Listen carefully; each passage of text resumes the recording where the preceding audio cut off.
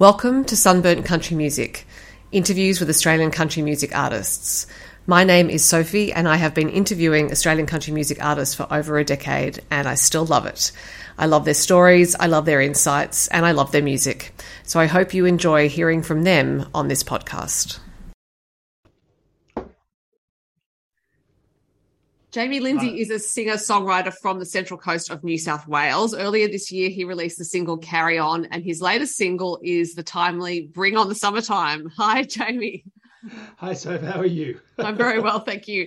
And I'm going to start by talking about Bring On the Summertime, because you actually released it at the end of July when we were still in winter. Was it a case of being impatient for warm weather? Oh, look, no, yes, no, yes. Bring On the Summertime was actually written by a friend of mine who just lives down the road, a great guitarist by the name of Jake Tuffin. Every now and then he would send me these little riff ideas. We've got a shared Google Drive, and every now and then when I'm looking for inspiration, I'll go, what's Jake been sending me lately? And so he just puts in little noodles, little riffs, little ideas, and then I came across this riff about 9 months ago, and it was just that I went, oh, that's a really cool, catchy riff, you know. I've got like lots of them, but every now and then something just kind of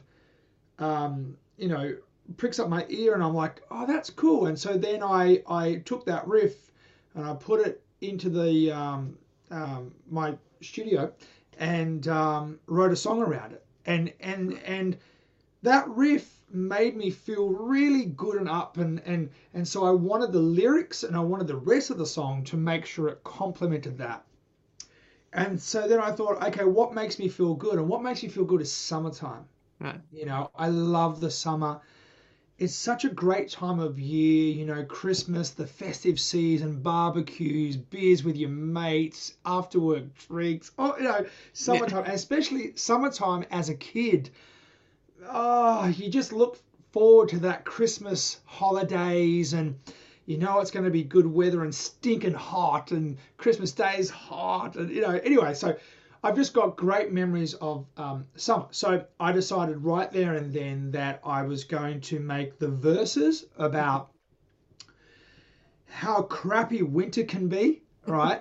And I wanted to make the choruses about how much I love summer and bring on the summertime, because I want to put my feet in the sand, I want to have a beer, and I want to have barbecues, and I want to do that stuff.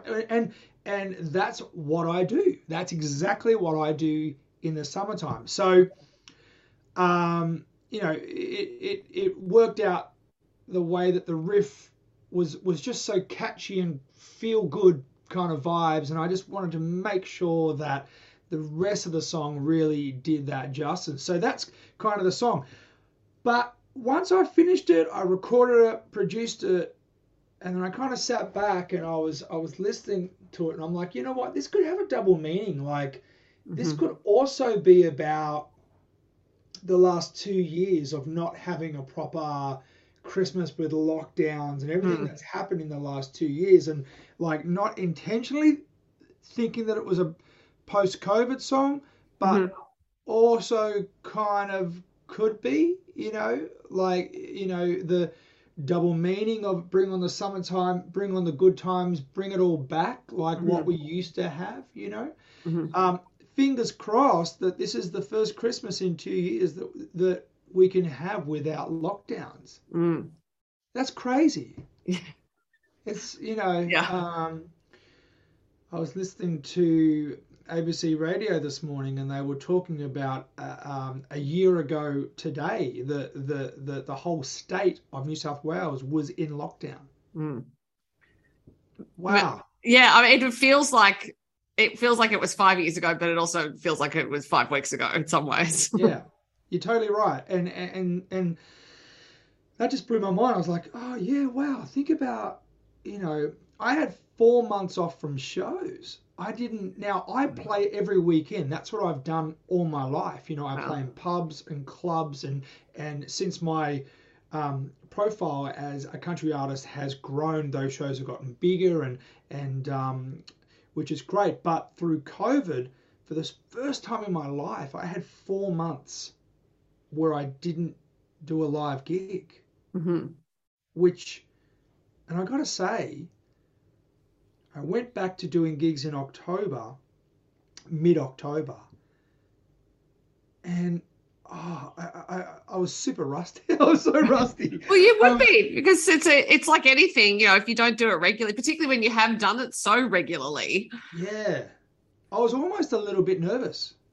I was almost a little bit like, you know, because when I play, I don't look at iPads or anything. I'm all like, it's all up here and always has been. I'm old school.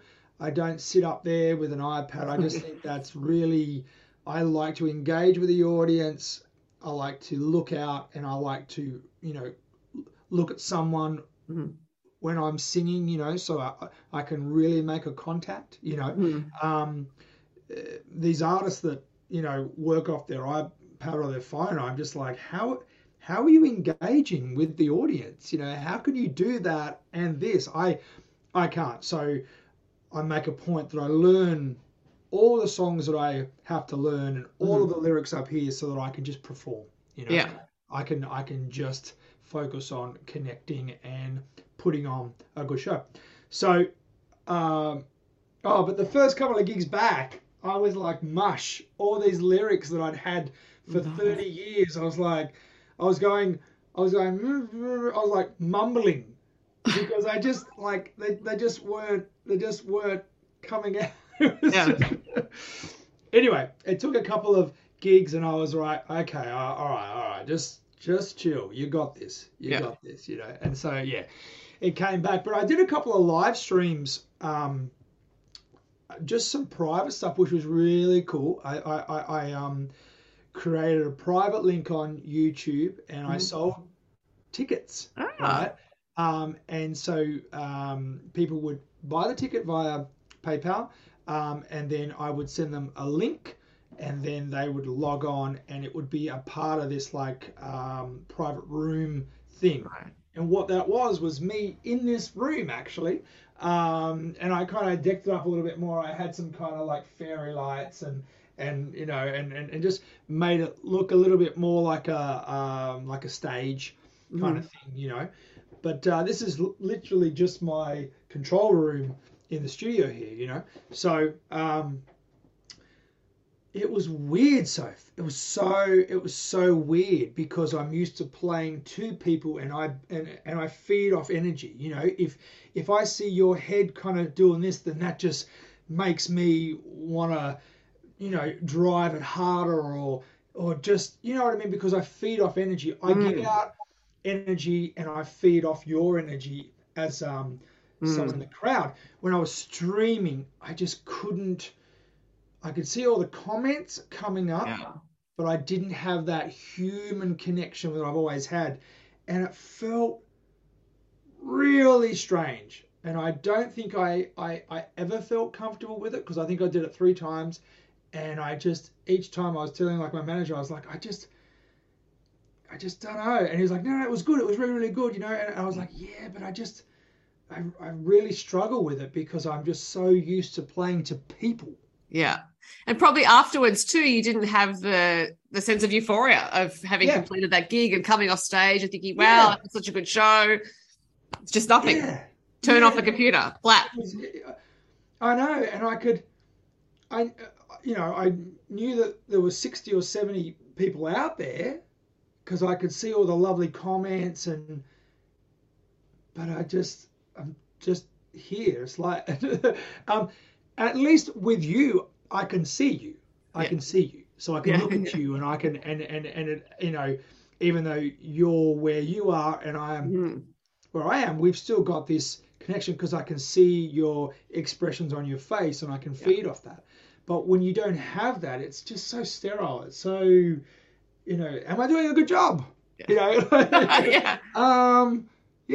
Is everyone okay in their lounge room? But The flip side, right? The flip side is that I had people tuning in from Nashville, England, Right. Okay. Tasmania, Adelaide, West Australia that were in their lounge rooms on a Saturday night watching me going, this is awesome, this is great, with beers and whatever they were sitting in their lounge room watching me from their smart TV. Yeah. Wow. Yeah, I mean that is the balance of it, I guess, is that Yeah. streaming did give artists access to people who might never otherwise be able to see them play because of where they live. But on the other hand, it's not, performance has been going on for millennia, and it's always been in front of actual humans, not to a screen. So it was a very quick reinvention of something that is quite ancient, actually. Yeah. And it was so. Yeah, I'm glad that it didn't continue on, because I spoke about, I kind of thought maybe this is what I'm going to have to do now. Like this is right. Maybe because we're in lockdown. We didn't know how long it was going to last for. No one knew. It was like, well, maybe this is what it will be from now on. I don't know. But I'm so glad it wasn't. Because when I got back to playing live gigs, there was still a rule that no one could dance, right? Oh. And so that in itself was just weird time, hey? Yeah, it was. Crazy time. You mentioned about feeding off the energy of the audience and that you've always done it, but how did you actually learn to do that initially when you started performing? Or was it instinctual? No. Look, I started playing live when I was 17. I got a residency gig. I was living in Alice Springs and I was 17 and I got a residency gig. Wasn't paying very much money, but I was just happy to be playing, you know. And a lot of the places where I was performing at were pretty much tourist based. So I was doing Waltzing Matilda and I was doing Pub with No Beer and I was doing all the things they wanted to hear.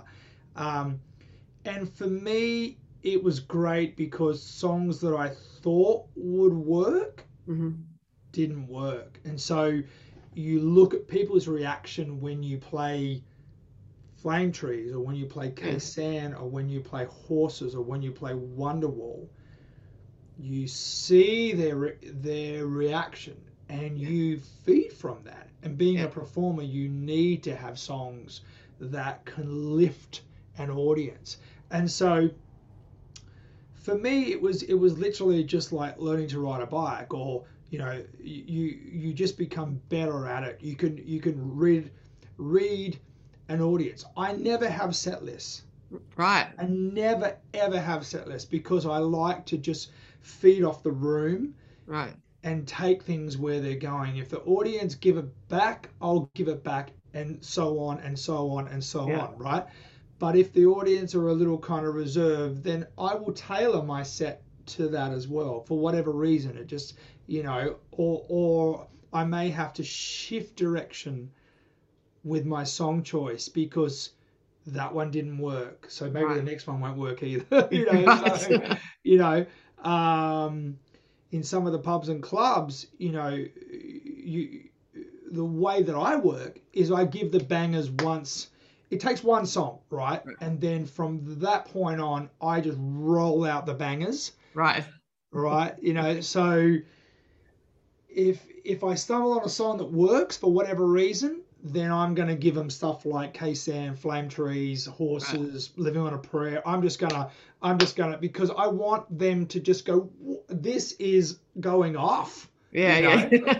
And it does. And that's purely just through years and years of playing every weekend, pubs and clubs, audiences all around the world are very predictable. You just, you feed off people's reactions. You really do. Oh, that song worked. Okay, let's stay on that level and let's you know what I mean? But I think you've got to have you've got to have the songs up there. You can't be doing that with an iPad or something, because, or it's different if it's a show. Like when I do a country festival, I do have a show and I do have things, but I make sure that I come out pretty high energy, and I there is a part in my show where I do like 3 songs acoustically, but that's after about 6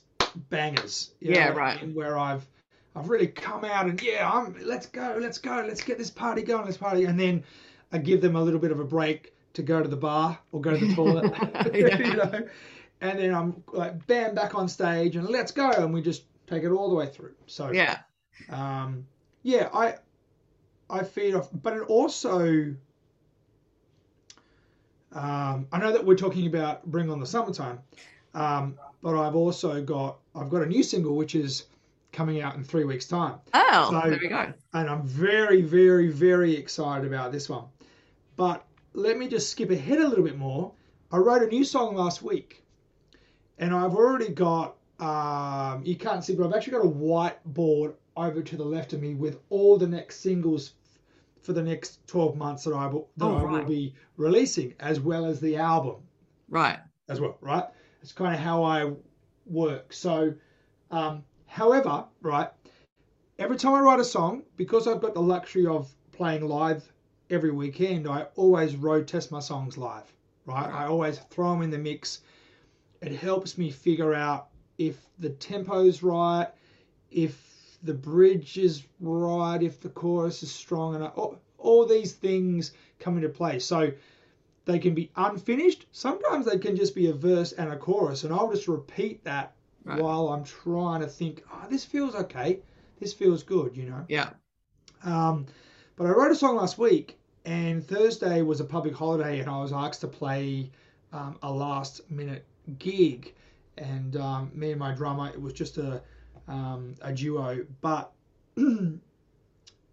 come the second set, they were ready to party. And so I turned up the heat and we went for it. And I said to the drummer previously that I'd written a new song 2 days before that. And I said, I might throw it in tonight, just be ready. Right. And he went, yeah, sure, sweet. Throw it at me. Which I was like, that's why I play with you, because that's the attitude I want. I just want, let's just have a go. Let's just jam, you know. None of this, I don't know what I got to... No. Just feel it. You're good enough. Just feel it, play it, and take it where it needs to go, So everyone was up dancing, and I just throw this brand new song into the mix, which is pretty gutsy. Yeah. Because...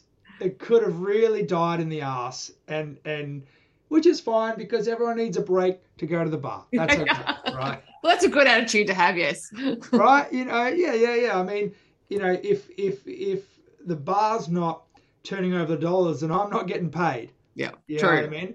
People on the dance floor are not buying drink, so you kind of got to think about that. You need people to go to the bar. I'd never thought about that before in that way, but yes, you're right. You're right? They need to buy drinks. That's why they got the band there. So I throw it in, and it went off. And by the end of the chorus, they were singing. And I looked at my drummer, and it was like, this is awesome. This is amazing. And so I was like, well, this has to be the next single. Yeah. Like, it just felt right. So not the one that's coming out on the 21st of October, but the one that'll be out on January the 20th. So it just felt yes. So yeah, that was a perfect example of trying these songs out and just having that kind of reaction. Mm-hmm. It's incredible. Like, wow, I'm still buzzing from it. So I was just like, wow, like no one's ever heard that song before. I've never played it before. That's the first time I've played it. That's the first time he's heard it and played it. Yeah. Right. But I would imagine because not having a set list, keeping everything in your head, responding to the crowd. A lot of this is sort of leaping without a net in a lot of ways. I mean, you have a bit of a net in that you know what you're doing, but you're prepared to take the risk of interpreting the energy that's going on. So there's a certain courage in that I imagine also means you have the courage to try out new material. Yeah, of course. Yeah. And I think that just probably comes back to, I'm 45 and I've been doing this full time since I was 17. So there's a lot of miles there, and there's a lot of gigs, and there's a lot of crappy pubs and big venues and festivals, and just reading a crowd. And I kind of felt I could have probably played Twinkle Twinkle with an upbeat and they still would have danced to it. So it was just that vibe. People were just, yes, give me something to dance to. It's a public holiday. I'm drunk. Love it. Yeah. But as you said, you've been doing this full time since you were 17. So that's almost 3 decades, and you clearly still love it yourself. So what is it because obviously challenging times, you couldn't play for 4 months. I'm sure there are gigs where things just aren't working the way you want them to. What keeps you in it after this much time? Oh, it's a great question. What does? Passion, love it. It's what I've always done. It's like what I've always done, even before, I started playing guitar at a very young age, and it just hooked me. Like, it just hooked me, hook, line, and sinker. And I was like obsessed. I was obsessed with playing guitar. I would practice 5-6 hours a day, and my mum would literally have to like pry it off me just to come and eat some dinner, and I don't know, it's just I've always done it. I don't know how to do anything else well. You know what I mean? I don't know. It's something that I've and I was never a great guitar player, but I worked hard enough to become one. And I was never a great singer, but I worked my ass off, and I had singing lessons for years and years and years, and got classically trained because I wanted to be a great singer. Right. I just had this vision that that's what I wanted to do in my life. And I left school at 17 because when I started those residencies, I just got really busy with it. Right. And it was affecting, I was in year 11, and I was playing like 3 or 4 nights a week. Right. That will affect your schooling, yes. It was really affecting my schooling, and my mum pulled me aside and said, what's happening here? And I said, well, I'm out playing music, and I love it, and I'm earning really good money. I think I was like, $300 a show or something, God love that at 17. Yeah.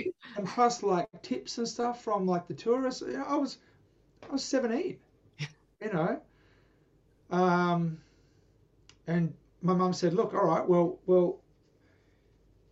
because I was talking about leaving school, and she said, well, if you're going to do this, you have to, like, there's no turning back here. Like, you have to give it everything. You have to make this work. Right. And I was like, sure, I'll make it work.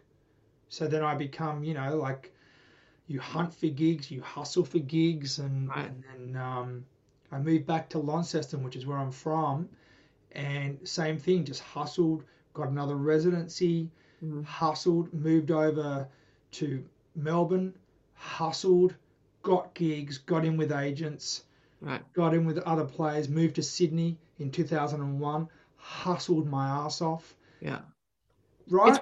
It's work. I mean, this is the thing. It's joy when you're on stage, but there's so much work behind it. So much work behind the scenes. I'm lucky now because 2001, the first few years were very hard because Sydney, and it was great because every place that I moved to, Melbourne and Sydney, there were better musicians. There were better people doing what I was doing. I thought I was good.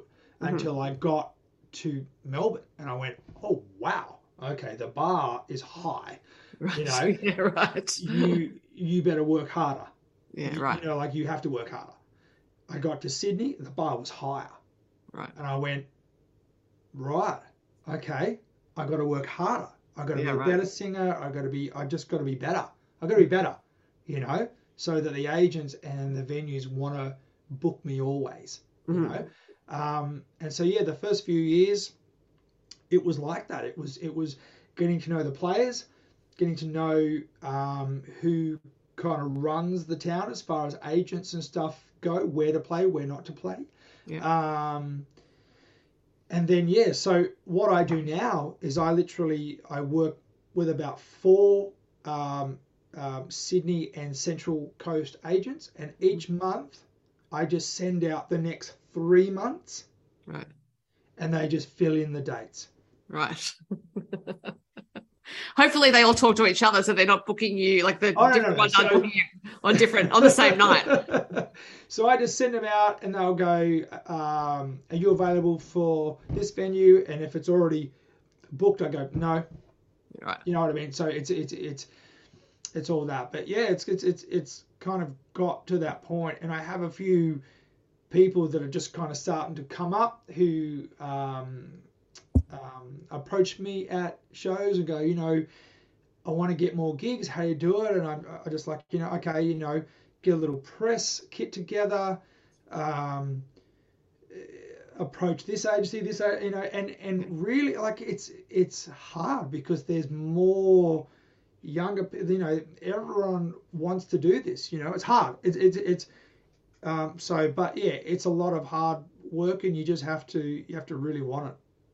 Well, and you have to stick to it as you have done, because that's the other thing is that romantic idea that, oh, if I'm really talented, then, you know, the mountain will come to Muhammad sort of thing. And it doesn't happen. It does not. It never happens, actually. And I always think of that Taylor Swift line from one of her recent songs where she says, I've never been a natural. All I do is try, try, try. And a lot of people would look at Taylor Swift and think, well, you must be a natural. But, you know, her take on it is, no, I've worked. Yeah. I used to have these little family jams. Actually, I went back to Launceston a few weeks ago. It's the first time since COVID, so it's been 3 years since I've actually went and saw my sisters and my mum, my dad, and it was so nice. I just went for the weekend, but my sister always tells this story because she was a bit of a singer back in the day, and we both kind of she's about 4 years older than me, and I have an older sister again who's 6 years older than me. And but my middle sister, she was a bit of a singer in school, and she used to always say, and she still tells the story, that I used to be so bad at singing that when we used to be kind of jamming, she would say, Jamie, shut up, because you are so out of key, you're ruining the song. Wow. And it's, yeah, because I wasn't a natural either. Right. And I just worked my ass off to maybe make it look like it's natural. Yeah. But it's not. It's not. I worked really hard, and I still do. I still do like scales every day, and you know, I work on all the parts. You know, I want to be a better writer and a better producer, and try and stay fit and healthy, and be a good dad, be a great husband. I'm always I just want to be better at all of my jobs. Yeah, and you're not assuming that anything's going to come to you easily. You don't feel entitled to any of that. No. Yeah. It's all a lot of hard work. You know, it's a blessing, you know, but it's because, you know, someone goes, oh, you know, you're really talented. And I was like, thank you. But it's taken a lot of years to probably make it look easy to you, what I do. But let me tell you, you know, 20 years ago, you might have saw me and went, oh, yeah, he's all right, you know. But so it's just that whole building thing. But, yeah, it takes time, and you have to really want it. And me going back to country music is the best thing I've ever done ever. Like I started off in country music, Mm. and then 17, 18, 19, I was just wanted to be the next big country artist of the time. Right.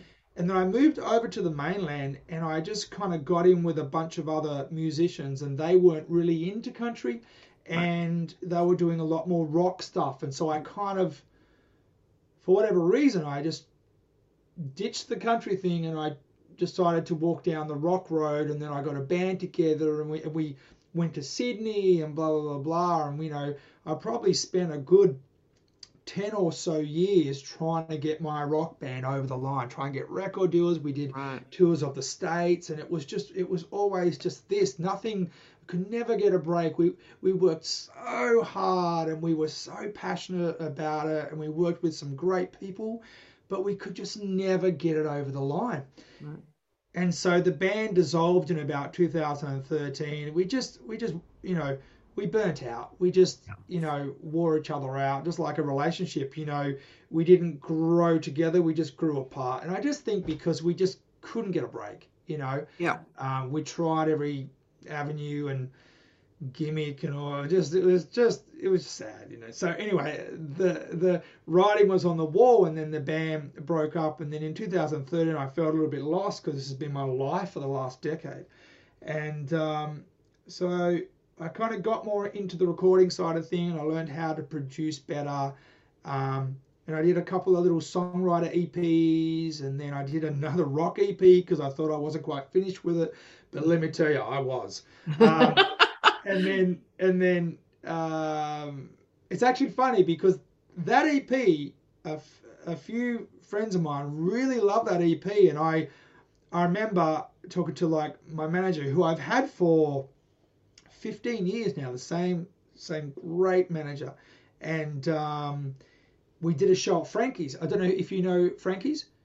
In Sydney CBD. Yeah. Yes. So I did the EP launch there, and we hyped it up, and we got a lot of cool people there, and it was great. It was pumped, and my manager kind of had this kind of promo thing all worked out and planned a schedule.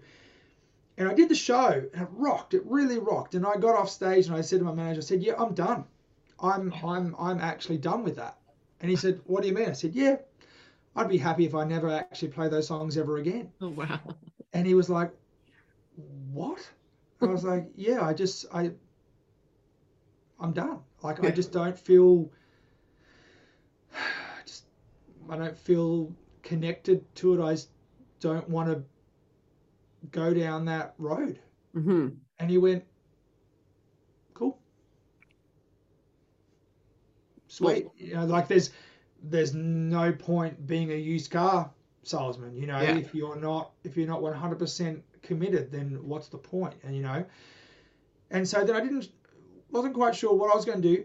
And then 2016, I'd already been to Nashville, but I went with my wife. We went on a month vacation to America, and we went to LA, New Orleans, Nashville, and Austin, and we spent a really good time looking around. And I went to Nashville. In 2012 with my band, and we just fought the whole time. It was money issues, and I just had a crappy time. Even though I loved Nashville, I just had a crappy time because of the company that I was there with, right? I went back in 2016 with my wife, and we had the best time, the most amazing time, memories that I'll bank on forever and ever and ever and ever. And I just remember feeling that this is me. This is me. Like, just the music, I soaked it all up, and I just went, this is where I come from. This is what I grew up with. This is what I started in. And why don't I just go back to country? Because it's always been a part of me. I'm a real country boy. I grew up on a massive farm in Launceston. I did farm stuff. I went to a farm school. Right. I'm a country boy. I really, really am. But I think all my life I was almost kind of running from that fact. Right. I didn't want to admit that I'm actually just a country boy. And so came back from America and I went, I'm going back to country. Yeah. And I said to my manager, and he went, yes. Because he knew. He knows me, you know, and so boom, right, I'm going to write a country album. And it just flowed out of me. Right. And it hasn't stopped. And I've just gone from strength to strength to strength to strength. And it's awesome, Sophie. It's the best decision that I've you know, just, yeah. I'm where I'm meant to be. I love it, and it just feels so real, and I just feel at home, and so that's where I am, man, and that's where they'll bury me, you know, and yeah, I've got so much music planned for the rest of my life. Well, that's exciting, particularly because, as you said, a lot of it's on the whiteboard, so that you're already mapping it out. But I've had you talking for quite a long time, and there'll be more songs coming out, so I'll have the chance to talk to you again, I'm sure. But the latest single is "Bring On the Summertime." It is, and so I am going to leave it there, even though I could listen to you talk for a lot longer because it is really, really interesting. But you know, attention spans on the internet being what they are, I'm going to wrap it up there. My pleasure. Thank you so much for having me. We will talk again soon. Thanks, Sophie. Bye. Thanks for listening to the Sunburnt Country Music Podcast. For more Australian country music interviews and reviews and other things, go to sunburntcountrymusic.com or to Sunburnt Country Music on Instagram, Facebook and TikTok.